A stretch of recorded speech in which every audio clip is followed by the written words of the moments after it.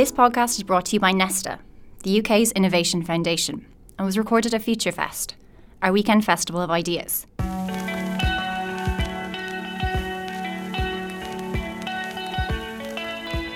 Copycats, copy-paste, and context. This is the FutureFest podcast.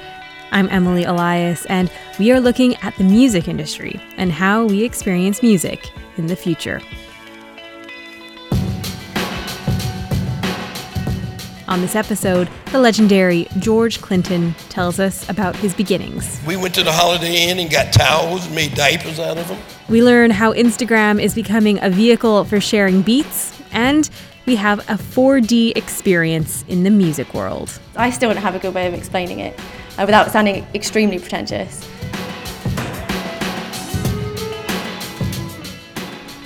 So all that to come, but first, if you don't know who George Clinton is, I'm going to guarantee you that you've probably heard something that he's done over the years. He is one of the most sampled artists in the recording industry. He's the mastermind behind P-Funk. He revolutionized R&B with his bands Funkadelic and Parliament, and he's captured over 40 R&B hit singles, recorded 3 platinum albums. Now add to that resume his own spaceship. Not many people can say that. At FutureFest, George Clinton sat down with journalist Echo Eshin to look back on his career. Humor's got to be a part of it.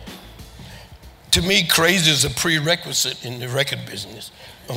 You know, if you ain't crazy, you don't need to be there. You know, so we had to make jokes out of the things because the topics are so serious. You know, there's enough people telling you how serious it is. You know, we got enough of that. It seems to me you almost created the anti-Motown, as it were. You had the most brilliant musicians that you could find, amazing. We called it loud. We called it loud Motown. Do you know? And how? So if Motown was about formality and hierarchy, and you got to wear suits and you got to produce like this and sound like this, yours was let's create a collective. Let's create a kind of flat hierarchy, not a top-down thing, but a sort of everyone works together. We had to do that because what was happening at that time, slick was being played out. The hippies was the new thing young kids was doing, and we could do that. That's funky. That's what we call funk. We call that poor. Easy to do that. You know, we couldn't keep our ties alike. We couldn't keep our hair done. You know, so that was hard. When we became hip to be anti that, we wore that out. We went to the Holiday Inn and got towels, made diapers out of them, took sheets, made, capes out of them. We went crazy. Pink Floyd had a production that I set out, I wanted to do that. Then I saw Hair to play. I wanted to do that. Beatles, Sgt. Pepper. All of that to me was big theater. So when I say I want something bigger than not only any black artist, but any white artist. So I said, get me a spaceship. I'm still trying to get off the planet. How would you define the look, the imagery? What was the fad then? What was the gimmick? Cartoons. We did like a bunch of cartoons. Boots used to call me Bert. I used to call him Big Bird. You know, Sesame Street looked just like us. Gary looked like Grover. You know, that whole cartoon mentality, his glasses, everything about it, we were aiming it at the people that's going to dance and buy records, which is basically kids. And so what comes first? Is it the concept? Is it the music? Is it the metaphor? Concepts. When we get ready to do a concept, I just give them the title and we just start throw ideas up in the air and everybody shoot at them. See what jokes you can come out with. See how silly you can make the concept. See how utterly stupid you can make it, but still make it relate to what you're talking about. You know, puns, play on words. Started off, got that from Smokey Robinson. Play on words, mostly that was love songs. But after the 70s, I started doing it with political or socials. Well, the same thing. I make stupid statements like "free your mind, your ass will follow." You know, I thought it was something stupid. I didn't think that it was that deep. Years later, when people started saying that helped me through my life, I'm like, what? You know what? And when people start taking me serious, like Bring on the knowledge, brother. Teach them. I had to get out. I had to get out of that. And you know, that way people didn't put that pressure on you to be no God. I get paid to do this. I paid $500,000 for this spaceship. It's supposed to work. Now look, so it seems to me that in all the play, it's possible to be playful and serious. Oh, yeah. At the same time with all this. Yeah, it is a thin line. You have to walk a thin line. But as long as I've always felt, if your intentions is correct, you're going to make mistakes. But if your intentions is honorable, I just look at it like this. Funk to me is do the best you can and then funk it. For more George Clinton, go to nesta.org.uk and watch a full video of his talk.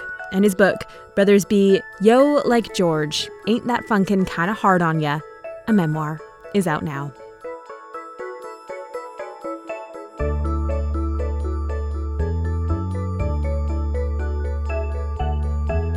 Remember when you had to leave home to find new music? You know, you had to walk to a building that sold records and then buy one and then put that into a specific machine that's only function was to play that song. I don't mean to show my vintage, but I do. And let's be honest, it really wasn't that long ago. This day and age, it's point, tap, and the entire musical world is at your fingertips. Nesta's lead curator, Pat Kane, Joanna Seguro, creative director and curator at Artists and Engineers, and composer Stevie Wishart sat down at FutureFest to talk about how social media is shaping how musicians share their music and the community they're building. There's lots of really positive things. I think the sense of community, of exchange, you know, I get most of my recommendations through my Facebook feed that my friends are posting a video that, you know, like I know a few people that I trust what they listen to, and when they post it, I get really excited about it and I do want to listen to it. And that feels more of a natural way than going to a record shop now. And I find that is really fantastic because it's a way of sharing knowledge and being able to find those gems that are hidden out there in a sea of too much information and a lot of music. There's also something else, which is like, you know, these days, software, music making opportunities are available, and they are available for free. I mean, it was really exciting at times when people were making tracks with Fruity Loops. It was something that was free and they were able to create it, or just being able to give really simple tools to people to sort of like start exploring and maybe be able to develop things a bit further. And on those levels, I think it's really exciting. I have a lot of my friends that are doing like tiny Instagram videos of their synth patches that they do, and it's almost sort of like the new type of release. Normally they wouldn't see the light of day because they'll just be explorations, but they'll just do these videos of like a new patch I've done, and all of a sudden like thousands of people are watching it. I think that's just fantastic. And for the final point, when I'm researching your work, I go to YouTube. I find a clip of your performance, and below it there's an instant community of commenters. Yeah. So this is a very good point. And the thing is that we are so empowered now. It's fantastic. I mean, 10, 20 years ago, we needed a record company, we needed a publisher, we needed loads of money to do a CD. Now we can just go and do it. And that is just so invigorating at all levels of music making, I think.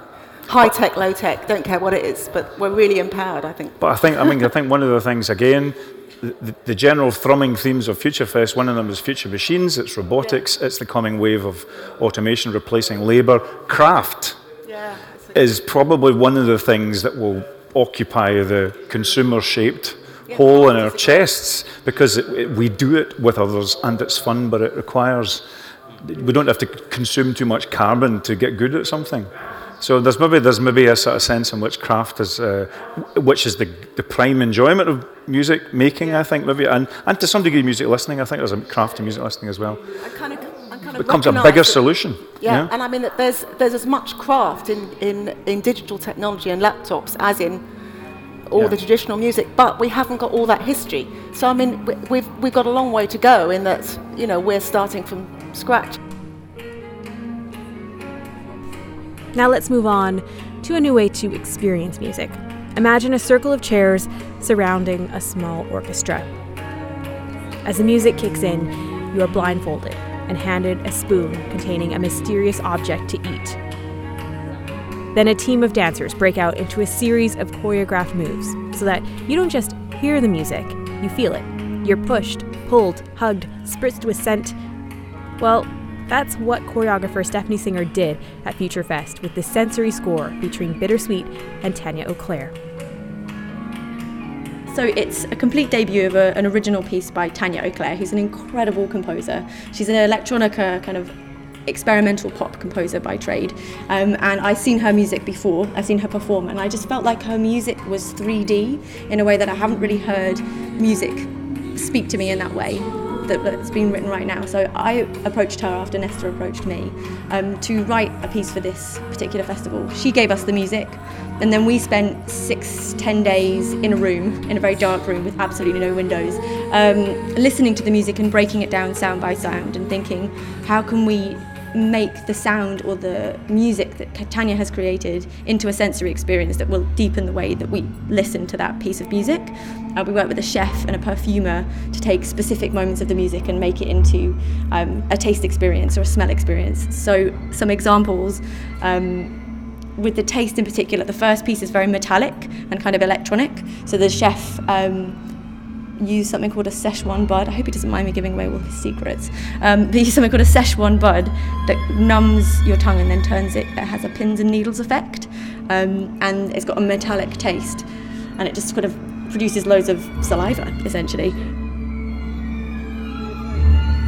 There's like a sound that we would call a hum, and we have to think about how you relate the hum into a kind of sensory experience. And in this particular one, we chose a kind of all-encompassing, huge pillow, fuzzy hug. And it works differently for every single sound that we find. So there was another sound in there which is kind of called the cloud, and it's just like this synth that kind of fills a huge space within the music. It's not really noticeable, but it's always there, and that's kind of the same thing for smell. So then we think about what kind of nature, is it dissonant, is it tonal, and then we think about what kind of character it has musically, what role it's playing in the music, and then we assign it with a sense. So it works like that. I still don't have a good way of explaining it without sounding extremely pretentious, because it's not, I don't think it's a pretentious experience. It's just about finding a way to make people happy. So, what did the audience make of this experience? It was amazing. Got blindfolded and immersed into the music. So it's kind of totally depending on the people and using our senses. It was just the best adjective is unexpected, I suppose. But it was interesting. I like the whole cross-sensual thing going on. It was quite a dramatic experience. You can't really describe it, really. Yeah, it was great. Imagine just sort of giving yourself to somebody else and saying, okay, you can push me, you can pull me, you can move me around, you can feed me, and just letting them do that and being fine about it. It was a really great experience. I sat down and I participated. I was in one of those chairs in the circle, and I must say, it felt really strange at first. You're like a blindfolded marionette being manipulated, but you get into it, and it is a departure from the way we traditionally experience music, but it feels pretty good.